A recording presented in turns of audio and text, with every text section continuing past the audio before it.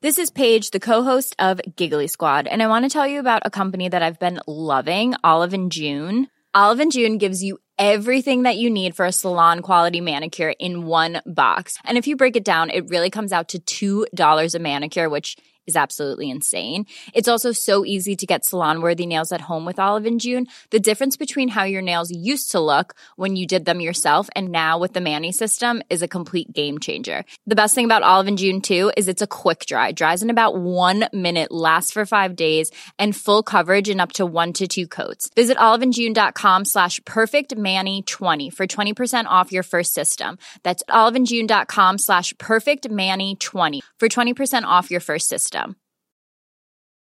Hey, I'm Ryan Reynolds. At Mint Mobile, we like to do the opposite of what Big Wireless does. They charge you a lot, we charge you a little. So naturally, when they announced they'd be raising their prices due to inflation, we decided to deflate our prices due to not hating you. That's right. We're cutting the price of Mint Unlimited from $30 a month to just $15 a month. Give it a try at mintmobile.com/switch. $45 up front for 3 months plus taxes and fees. Promo rate for new customers for limited time. Unlimited more than 40 gigabytes per month. Slows full terms at mintmobile.com. Hi, this is Billie Jean King. This is Marion Bartoli. I'm Mats Wilander. This is Mary Carrillo. This is Pam Shriver. I'm Stan Wawrinka. I'm Leighton Hewitt. This is Yannick Noah, and you're listening to the Tennis Podcast.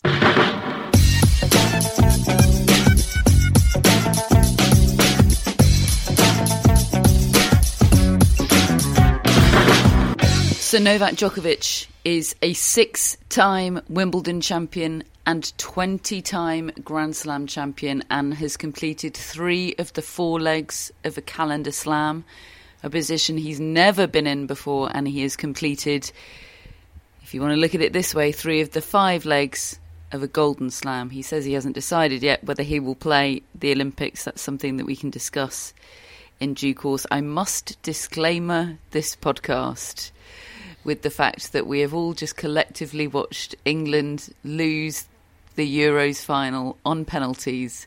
And if we sound downbeat, it's not because we don't think 20 Grand Slam titles is a marvellous achievement.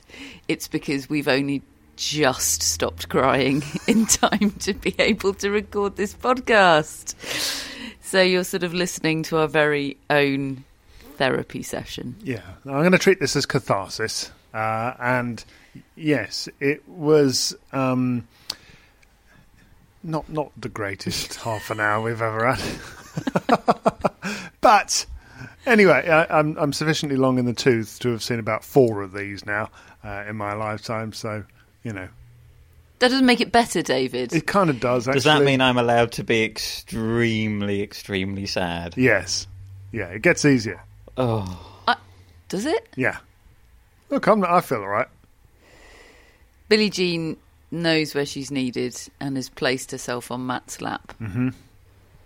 Good girl. Teamwork from Billie Jean King. She is the Gareth Southgate shoulder to Matt's Bukayo Saka right now. Anyway, Novak Djokovic. Let's row back a few hours to when there was hope and things to look forward to, and when it wasn't raining and life wasn't miserable. Hey, Matteo Berrettini has at least had a good evening. Should we look at it like that? Yeah, he's picked himself up tonight, hasn't he? Yes. Good for him. Right then, Novak Djokovic, 20 Grand Slam titles as it stands at the moment. If the world stops turning, and Matt looks like he might quite want that to happen, Novak Djokovic, Roger Federer and Rafael Nadal will each have 20 Grand Slam titles, 60 between them, and that is just an incredible thing. But the world isn't going to stop turning, and Novak Djokovic ain't stopping there. No, there was this sort of the joke that's gone around that. Just imagine if he decided to retire now, and then within about 2 minutes, he the first thing he answered was, what do you feel when somebody says to you, you're all on 20, and he goes, well, we can't stop now. So that's very clear. We knew he'd be as motivated as ever to move on. I mean, in terms of what we saw today, I mean, it kind of went how I think we all thought it would do in terms of being close, but ultimately Djokovic being too good. The big surprise to me was that Berrettini struggled early on, went far behind, looked like he's going to get duffed up in that first set, and then turned it around, and Djokovic allowed him to turn it around. That's the part that I really wasn't expecting at all. But ultimately, yes, I think it played out pretty much as I would have thought, apart from that. Yeah, it was that 5-2 game in the first set with Berrettini serving at 2-5, and he had to save a set point there, and when he eventually held, it felt to me like he unclenched and was suddenly liberated from, I don't know what it was that was compromising him in those early stages, nerves, I guess, and suddenly he started really attacking the ball and playing the points on his terms and rocking Djokovic with his big power, and he did what he had to do, which was win the first set.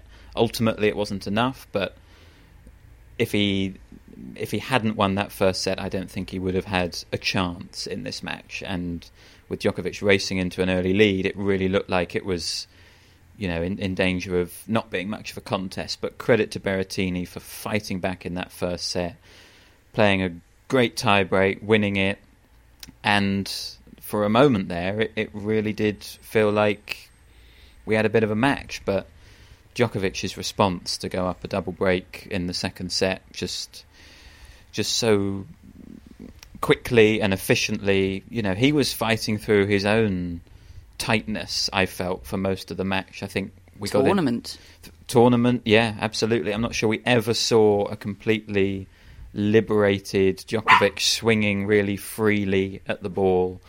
Perhaps not until the very final stages of this match. Actually, I thought his last few games of this match were some of his best.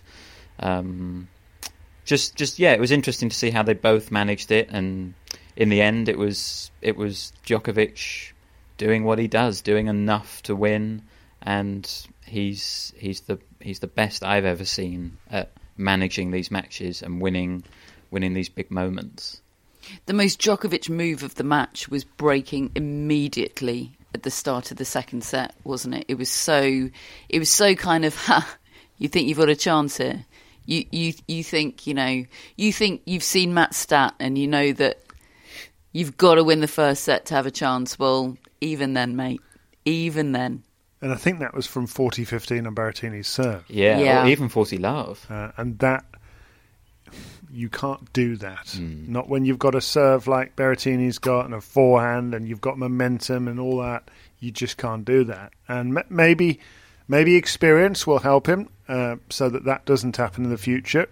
It's always difficult to know because sometimes it can be the other way around, that not having the experience can take away any fear or any question marks. You've got no bad experiences to draw on. But, I mean, I think that the thigh strapping throughout the match made me wonder whether Berrettini was compromised. I don't really remember seeing that the rest of the tournament.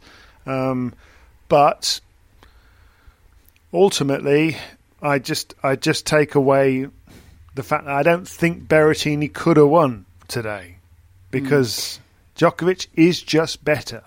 Overall, he's got everything to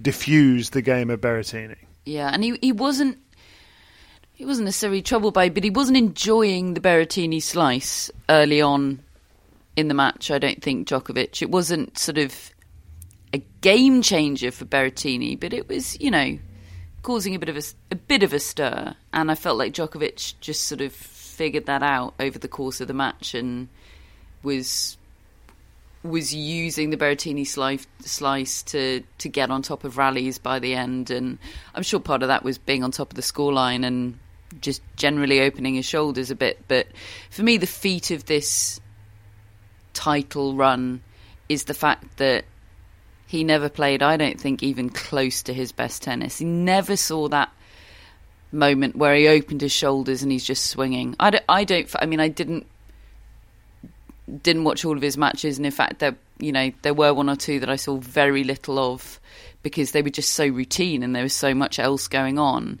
But of what I saw, there was none of that completely free hitting. He looked tense and inhibited throughout this tournament, inhibited by desire and hunger for this title. And look, he's had that desire and hunger for a long time. It's defined him, but the calendar slam makes it a now or never situation. If you don't win this one, then that's off. And for the Golden Slam, that's off forever. You know, it's hard to think that he'll be in this position in 3 years' time, although definitely never say never where any of the big three are concerned. But yeah, he's looked inhibited to me, and yet still imperious, and in the words of his coach Goran Ivanisevic after the match, unbeatable. Yeah, that's a frightening thought. I think I would put some of it down more to the opponents that he faced, the type of opponents, the attacking nature of Shapovalov and Berrettini, who want to go on the front foot all the time. And I think it's probably a safer play to win the match by not hitting out for Novak Djokovic in that situation. I think it's harder to hit aggressively against that sort of power. And but I'm not necessarily talking... I agree with you, but I'm not necessarily talking about tactics. I'm just talking about... I mean, physically, his shoulders, to me, have looked, just tight and hunched. Well, it would make sense, doesn't throughout. it? Absolutely. It does add up that might be the case. I just feel like there are some players that... Zverev and one or two others that he might not approach it quite the same way, but probably you're right in that sheer tension gets in the way in terms of how he ends up approaching it. But that's the extraordinariness of his ability, is that he's still able to. It's like it is the ultimate plan B. He has 2 or 3 modes that he can just go into in order to win Grand Slam titles. And in his own words, he's a more complete player now than he ever has been. I mean, he's not saying he's playing better than ever. He's not putting it in those terms. But I think he realises now that he understands his game better than ever. I think he has more options. You know, he can go into his classic grinding mode from the baseline, or he can be really aggressive from the baseline and dominate with that forehand, or he can do what we saw this tournament, which was not really either of those, but just raise his game when it matters, mix in some variety. I thought he volleyed brilliantly this tournament. He was sort of ghosting in a lot and finishing points at the net. I think Pat Cash was really won over by his volleying. And this is a classic serve and volleyer, and he said it's amazing what he's achieved with that, because he used to not have a clue. A decade after employing a volleying coach. Yeah. Well, I mean, what's that? That's Todd Martin, Mark Woodford, Boris Becker, Goran Ivanisevic, Andre Agassi. I mean, there is not a stone he has left in order to try to improve over the years, and it has paid off. I mean, it might not have always been acute at the time and obvious, but just and that was what Pat Cash was saying in the commentary, was sometimes it may not happen. He was going in on a wing on a prayer when he was first starting with Boris Becker, but here he is now in 2021, some 7 years later or whatever it is, mid-30s, and he's still fit enough to be able to enjoy the fruits of all that work he put in back then. And I think what he's done in just how I view tennis is, I think I used to quite flippantly think, the best player is the one whose peak is the highest, whose ceiling is the highest. And Djokovic will certainly have a claim to that. When he's played peak tennis, he's incredible. He can do anything. But there are, Nadal and Federer can do anything as well when they're at their peak. What he has done has made me realise that it's about having the highest floor. It's about how you're playing when you're not quite at your best, and finding ways to win when you can't necessarily see the ball huge and just hit winners all day. And he does that better than anyone. I mean, really. I mean, he absolutely. It is incredible what he does. And look, I don't think he was at his floor this tournament. He wasn't playing badly, but he certainly wasn't at his peak. And he creates not much difference between the two. It's incredible. He has very few weaknesses, and you're just left thinking, well, how do you beat the guy? How do you hurt him? And he's just got the answers to all the questions. And, you know, Berrettini has asked him questions, Shapovalov has, and they've come away empty-handed. Well, I asked that question of Goran, who was brought to the press conference room after the match. Within minutes. Again. It happened after the Australian Open win, didn't it? Maybe it happened after the French Open, but I certainly wasn't aware of it then. But in pops Goran, so we head along to that press conference, virtually, of course. And I asked him, you know, Goran is just, he's in awe of Djokovic. He's completely in awe of him. He had already come out with some incredible lines. He'd talked about players from the Balkans. He said, we're capable of incredible things.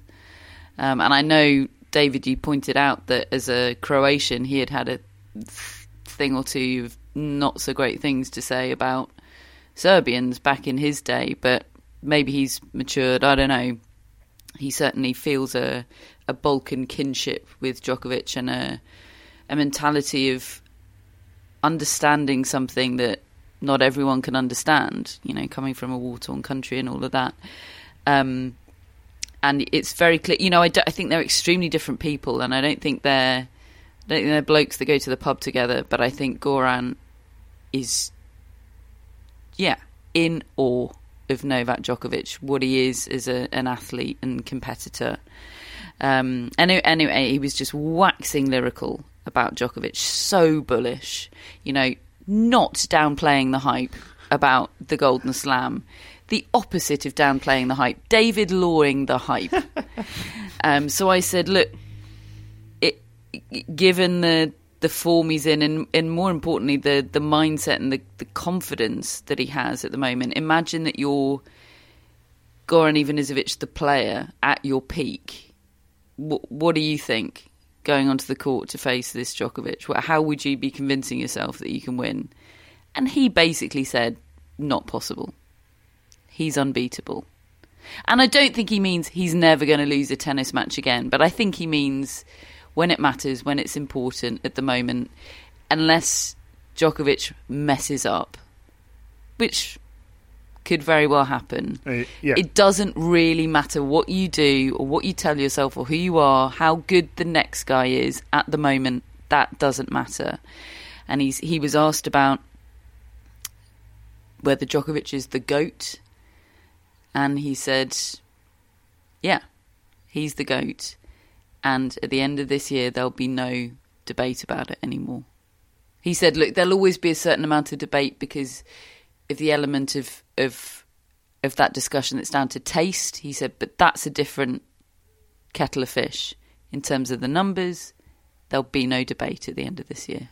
The GOAT is the greatest of all time. Yes. It was hype-tastic, that love press it. conference. And I think that's exactly what Novak Djokovic needs and wants. That's why I think that's a big part of why Goran is in his camp. He wants to be told, you're the guy. Because he goes on the court with that mentality. And if he's got people around him telling him that, he doesn't want doubt being put in his mind. It's all part of what makes him stronger, I think, on the court. And look, in terms of those records now, I've sort of always felt like there could be a distinction between GOAT and BOAT. If GOAT is greatest and BOAT is best, like greatest just feels like such a big term, and people have their own interpretation of it a little bit. But best of all time, purely records, it's already Djokovic. Yes. I genuinely don't think there's that much of an argument anymore currently. The picture could change again, but out of those three, is that based on the weeks at number one? it's based on he's tied at slams. He's got more weeks at number one. He's He got the owns the head-to-head head-to-head heads. against both of them. He's won all the Masters titles. He's held all 4 slams at once. I mean, And he's one away from doing it twice. The only Including thing calendar he year. doesn't have is the gold medal Yeah. and a calendar slam, but no one else has got that either. Yeah. But he's- and he did something. And he did something today. Absolutely on course for them both. Yeah. And he did something today, which was one of the few things he didn't have, which Federer and Nadal had, which was winning Roland Garros and Wimbledon in the same year. That's seen as one of the hardest things to do in tennis because of that the short channel turnaround, slam. the channel slam, the different surfaces. He's done that now. And just this year, he is taking on the best that men's tennis currently has to offer. He's beaten Nadal at Roland Garros. He's beaten Medvedev, Tsitsipas and Berrettini in Grand Slam finals, who are this young, up-and-coming generation who are meant to be challenging him. And they are challenging him. He's just fending them off. I mean, Olympic gold medal. I mean, Federer doesn't have that in singles, so that's only Nadal that's got that on him. They've all got Davis Cups. Mm-hmm. I mean, what else have the other two got? I mean, a Laver Cup? He's got one of those as well. Has he? Yeah. Has he? Yeah, he must do.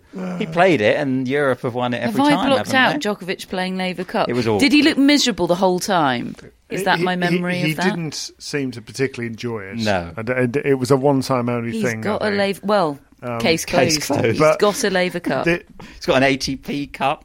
Oh, the thing is, yes. what's quite clear is that he does find it difficult to really be at his best at the tour events that aren't the slams or aren't relevant to the slams, and he's quite open about that, really, isn't he? That's the way he's going to organise himself from now on. So he can look. We can still get drawn into thinking, oh, he looks vulnerable. He's lost to Dan Evans on clay. Yeah, He's lost to I so was and so. drawn in. You know, but and you're not alone. But it's all irrelevant, really, isn't it? Because he is so different at these major tournaments when it matters the world to him.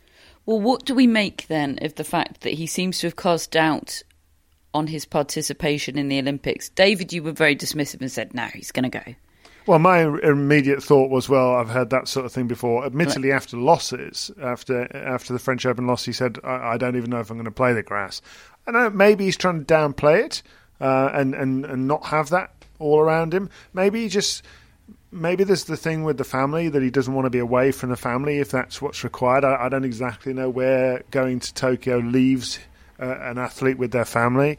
Your families can't go. Yeah, I mean that would be difficult, I think, for him. Really, maybe it's just bubble fatigue and the thought of, but I think that but will equally, be overcome because this is a one-time only thing in his. Do you career. think there's any? I'm somewhat playing devil's advocate here, but do you think there's any feeling on his part that he wouldn't want to jeopardise the calendar slam by going for the Golden Slam? Because I personally feel very strongly that he's far more vulnerable at the Olympics than at the US Open. Best of 3 sets, strange environment, no crowds, potential letdown after Wimbledon, mind slightly focused on the US Open. But if the momentum and the spell is slightly broken at the Olympics and he has a feeling of loss and not achieving something rather than being on this incredible roll, does that just dent his chances slightly of the US Open? Does he not want to do anything to risk the calendar slam? Is my question. That was exactly how I was thinking about it, and when I read those quotes that he was divided and 50-50 on whether he was going to go to Tokyo or not. But then I thought, in a really bizarre world, that's how I would think. Yeah, me too. But I would be surprised if he thinks like that, because he's in such a mode of confidence right now where he just seems to have belief that he can win anything he sets his mind to. So I would back him to set his mind to both of those goals and achieve them, and think, if I win the gold medal in Tokyo, that shouldn't have an effect on my hopes for the calendar slam at the US Open. But perhaps he would think like that, and perhaps nothing is more important than the calendar slam. I think if he could take either, I still think, even though he doesn't have an Olympic gold, I still think he would take the US Open over the Olympic gold. Yeah. Now, at the start of the year, I think he'd have taken Olympic gold, but now the calendar slam is on. The calendar slam is such a big deal. Yeah. Yeah, I know, but I mean, you know how patriotic he is, and we've seen him at the ATP Cup and the Davis Cup. Just imagine the Laver Cup. Imagine him with a gold medal around his neck. I mean, imagine what that scene would be like. How well, pumped of course, he would remember be. the last Olympics, he left the court in tears. Yeah, that was seriously moving at the time. Him against Del Potro, wasn't it? But yeah, I think he's going to go. Personally, is my gut feeling. I'd be surprised if he didn't play the Olympics. I'd be surprised if he didn't win the Olympics. But he's certainly more vulnerable there than he is at the US Open for all the reasons you've identified. The 3-set versus the 5-set, and I think he's likely to go into the US Open as one of the biggest favourites that tournament has ever known. I think he will end up being as much of a favourite as Federer was in the mid to late 2000s, and Steffi Graf in her era, Serena Williams when she was at her absolute most dominant. Do you think more of a favourite at the US Open than he was at this Wimbledon? He felt like such a big favourite to me at this Wimbledon because of his experience on grass. I think it's easy to overlook the fact he's really turned Wimbledon into his slam. 5 of the last 7 he's won, 6 overall.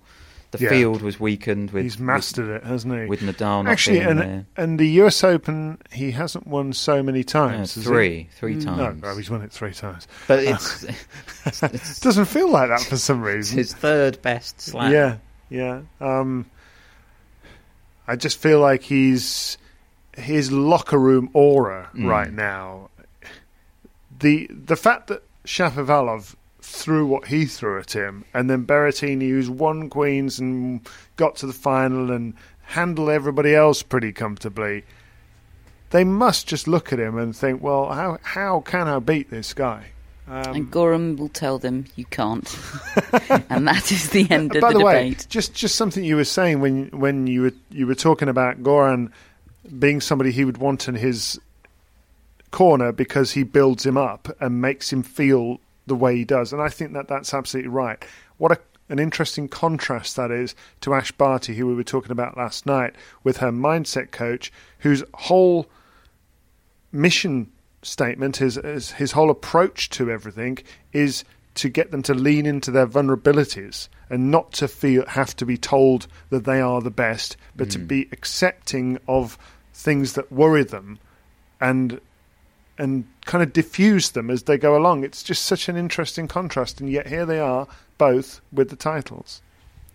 Can I tell you another interesting contrast that you might not like? I've just seen a lovely smiling picture of Matteo Berrettini being interviewed at Wembley after the Euros final.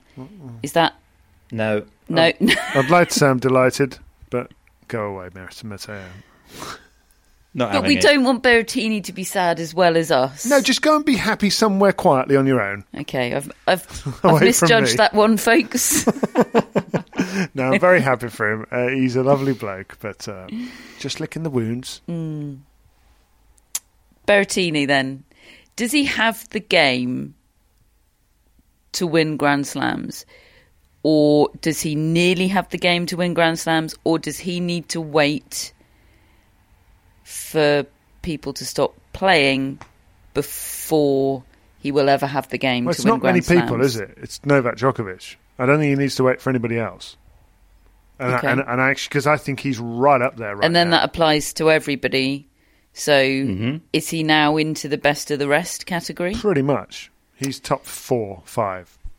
Yeah, I think it'll be interesting to see him on hard courts again. I mean, he obviously had his Australian Open cut short, didn't he, with that injury that he sustained. But he was playing brilliantly at the start of the year and looking the business. He's obviously reached the US Open semi-final, so I'm confident he can do it on hard courts. But I do think that does bring more players into the equation. It brings Rublev, Medvedev, Tsitsipas right back probably alongside him. He's ahead of Rublev for me. Yeah, I would say he is. But, I mean, Rublev has done a lot of winning on hard courts. He just needs to step it up at the slams. And I have the same question marks as you about whether he can do that. I probably would put Berrettini ahead, but I just think he's not quite singled himself out on grass because there's Novak Djokovic, but he's elevated himself ahead of the chasing pack on grass. Certainly, this season, but also what he did in 2019 was impressive. He's a real force on grass and will be, I think, for some years to come. In mixes. Yeah, although the mix does feel like one bloke. Yeah, it does. Yeah. Yeah. And sorry to bring this back to Djokovic as we just got on to Berrettini, but I can't get over the fact that 3 years ago, after the Australian Open in 2018, Roger Federer had 20 slams, Rafa Nadal had 16, Novak Djokovic had 12. Oh my goodness! And was coming off an elbow surgery relatively recently that he'd had. There were real doubts about whether he would get back to where he was. He's won 8 slams since then, and I think it's possible. Look, who knows that laying out of the last 3 years is an indication that this can change quickly and dramatically. But right now, it feels like we might be looking back and thinking, remember when it was close? Remember when there was a race? Well, he was asked in the press conference today by Rob Moore if the Sun. No, actually, it was Goran that was asked in the press conference. Yes. Can he win 30? Obviously, going for the Sun headline of 30 slams, it's on. But Goran didn't say no. It's a bit. I remember when Federer won his last Wimbledon, and my question to him was, "Is it possible to win this at 40?" And that was about 4 years ago, and he kind of said, "Well, if you stay healthy, it's kind of like that." But actually, 25 is another target. That's only just over a year's worth. It is another target he could end up looking for, because I think the problem will come when he runs out of targets and points, because we've seen that hurt him. It will be very interesting how much of a target he sees Margaret Court's record as, because it's not something he's ever asked about. He is not somebody that talks. He's not one of the male players that talks about the women's game very much.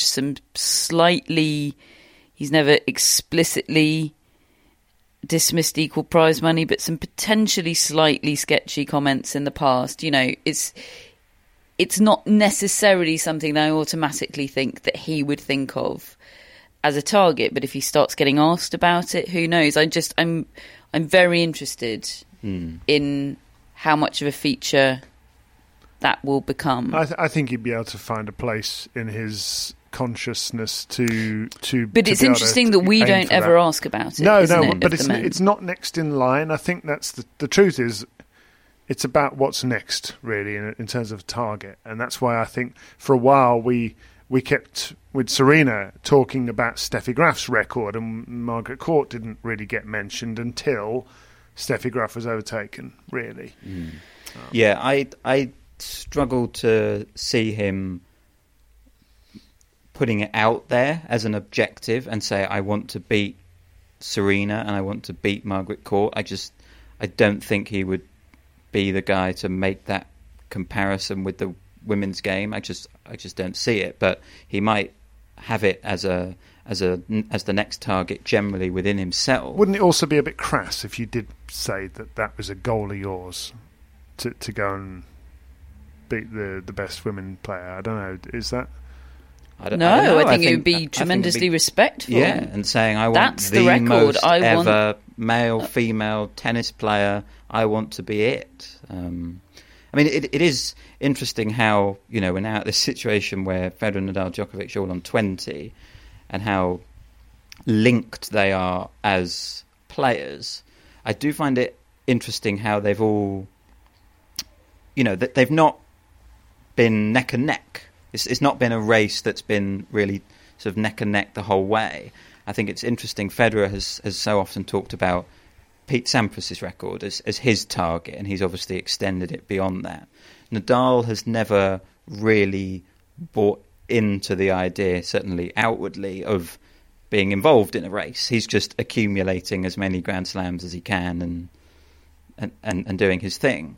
Whereas Djokovic has had Nadal and Federer as his target. He broke into that group, and he has been pushed by them. He has been improved by them. He is the player he is now because of them, and he has ultimately joined them now and looks set to go beyond them. And I just, maybe it feels extraordinary that the third guy to come along could end up with the most, but maybe that's the natural course of events. People pushing each other so much, and he's been pushed more than anyone. By the way, did you notice that they both sent him tweets tonight? Yes. Yes. Roger Federer's tweet was much more succinct than his congratulatory tweet for Nadal reaching 20, I did notice. Which was written in notes. Which was with notes and an accompanying picture. It was a bit more brusque. It was it was sincere but businesslike. Yes. Today. Right. Yes.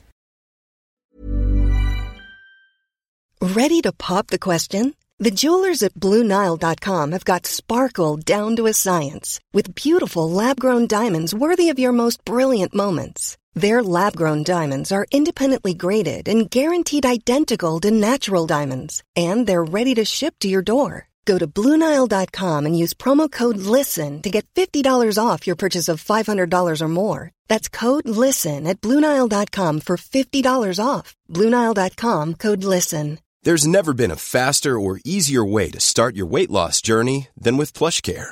PlushCare accepts most insurance plans and gives you online access to board-certified physicians who can prescribe FDA-approved weight loss medications like Wegovy and Zepbound for those who qualify. Take charge of your health and speak with a board-certified physician about a weight loss plan that's right for you. Get started today at plushcare.com/weight loss. That's plushcare.com/weight loss. plushcare.com/weight loss. Hello, Tennis Podcast listeners. David here. Now, you might know that I love a bit of cooking, and I think I'm quite good at it.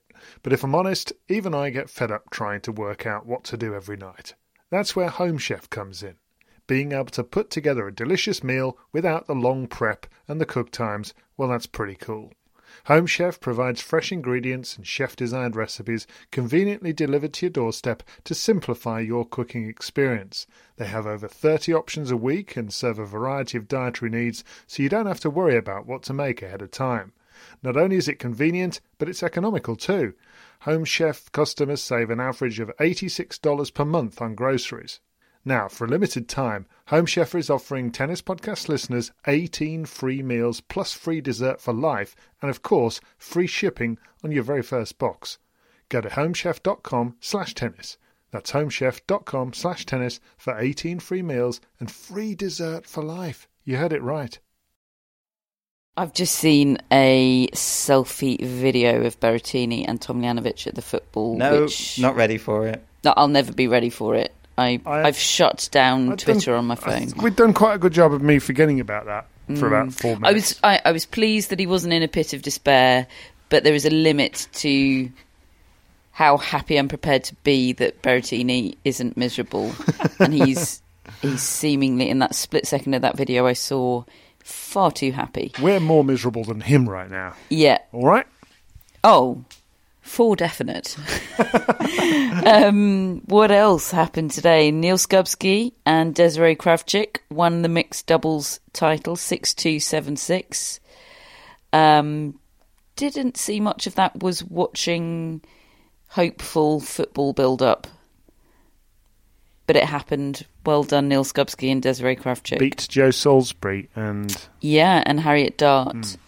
Brilliant run for them. Of course, Joe Salisbury won the mixed at the French Open, didn't he? So Neil Skubsky and his partner Desiree Kravchik so nearly went out in both the previous two matches. So that's a good... shows that, just hang around, you might win the thing. Yeah, great run for them. In the junior finals, which were played on number one court today, Samir Banerjee, who you saw yesterday, David, and were rather taken by, he beat Victor Lylov in the All-American final, 7-5, 6-3. So remember the name, Samir Banerjee. I didn't get to see that match because it was the same time as the men's singles final, but I'm really chuffed to hear that because he was exciting.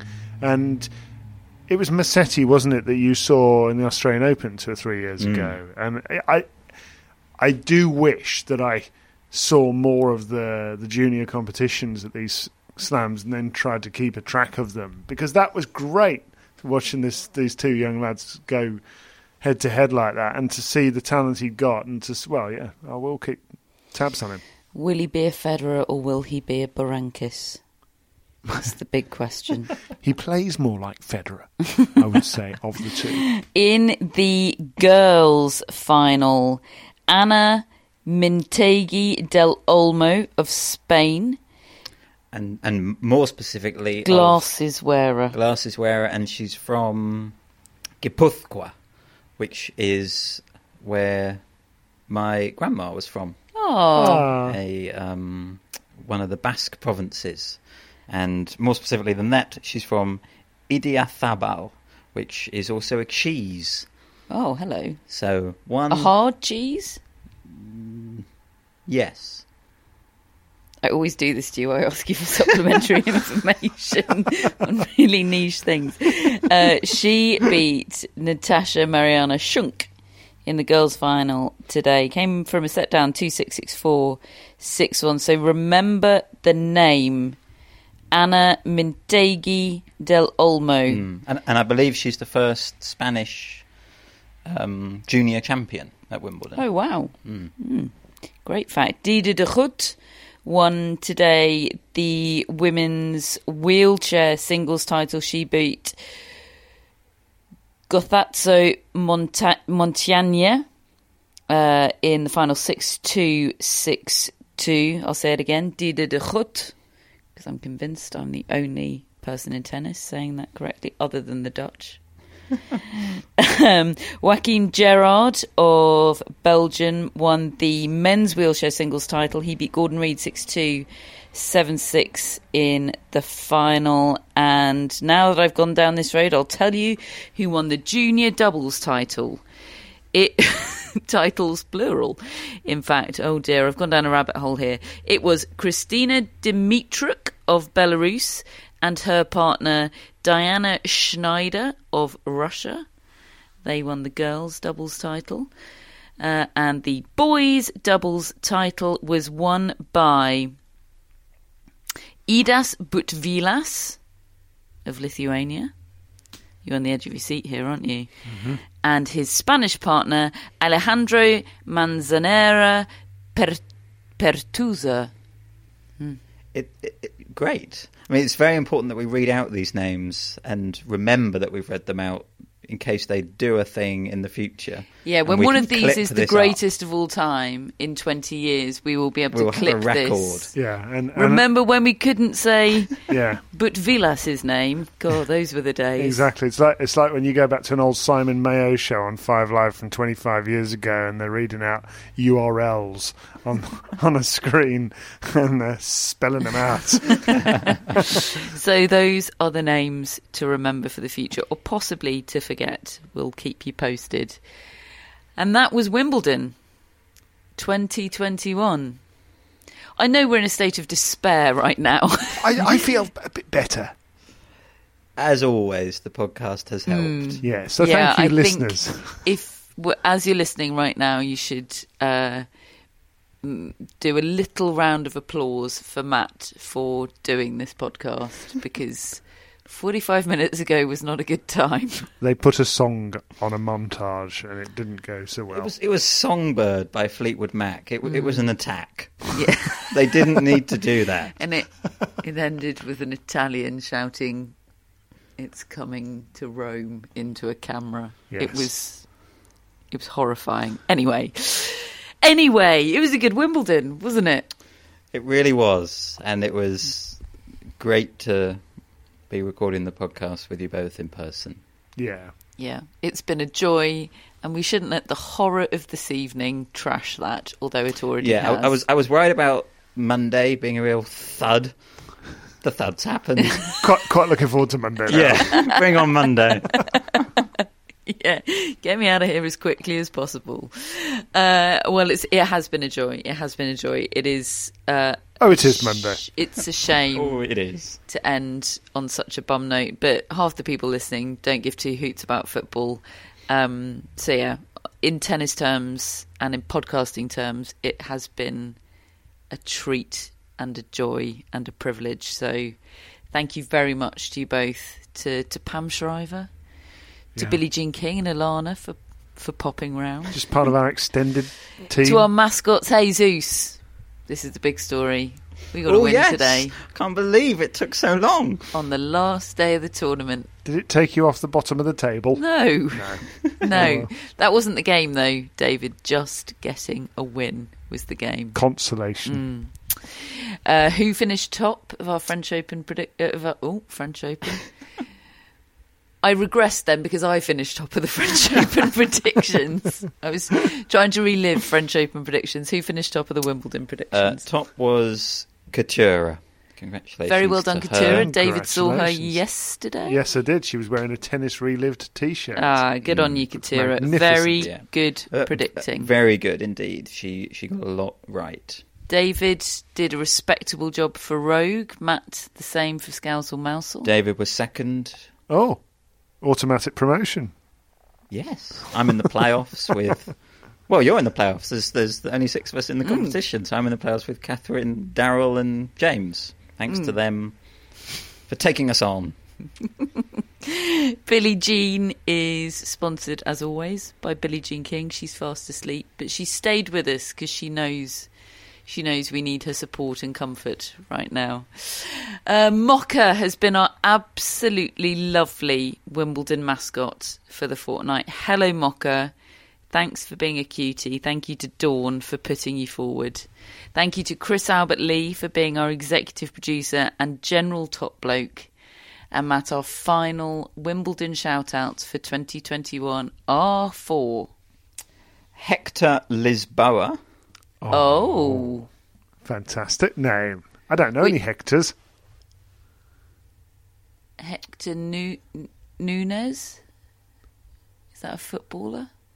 Oh, there's Michael Hector who plays for Fulham. He's rubbish. There's a Hector in Breaking Bad, isn't there? I have no idea. But Lisboa is Portuguese for Lisbon. Oh, yeah. And there was a boxer called Hector Camacho. I've just Hector remembered. Bellerin. Hector Bellerin. Correct. There we go. Shout. Right, Hector, thanks very much for your support. We also have Emily Ganko. Oh. Right, Emily. Hello, Emily. I like the name Emily very much. And that name doesn't remind me of any footballers, which is pleasing. This one might. Oh, no. Vicente Sala. Oh, God. An Italian name with a footballer's surname. Who's up front for Liverpool? Yes. I worry that Vicente is Italian. He doesn't deserve this additional joy. Normally, but that anyway, would be magnificent. Just in case Vicente is not Italian, hello and thank you. Yes, indeed. And if he is, well, he's had a good evening anyway. Yeah, exactly. You've had your fill. It honestly has been a joy. It really has. Thank you for coming on our Wimbledon journey. Sorry if we have sounded slightly dejected tonight. We've done our best job not to. And honestly, the podcast, well, I speak for myself, but I hope for it. I speak for Matt and David as well when I say the podcast has helped somewhat in elevating our somewhat depressed mood. But yeah, it has been a treat. We are going to have a week off, but we'll be back with more podcasts next week. We've got listener questions specials. Hey, the Olympics ain't far away, and nor is the US Open after that. So don't you worry, there are plenty of tennis podcasts to come. And just to remind you that we crowdfund for this podcast every December. And if you'd like a reminder for how you can support us at the end of the year to continue for 2022, then we can supply you with that reminder. The link will be in our show notes. But for now, from Wimbledon 2021, it's a wrap. We'll speak to you soon.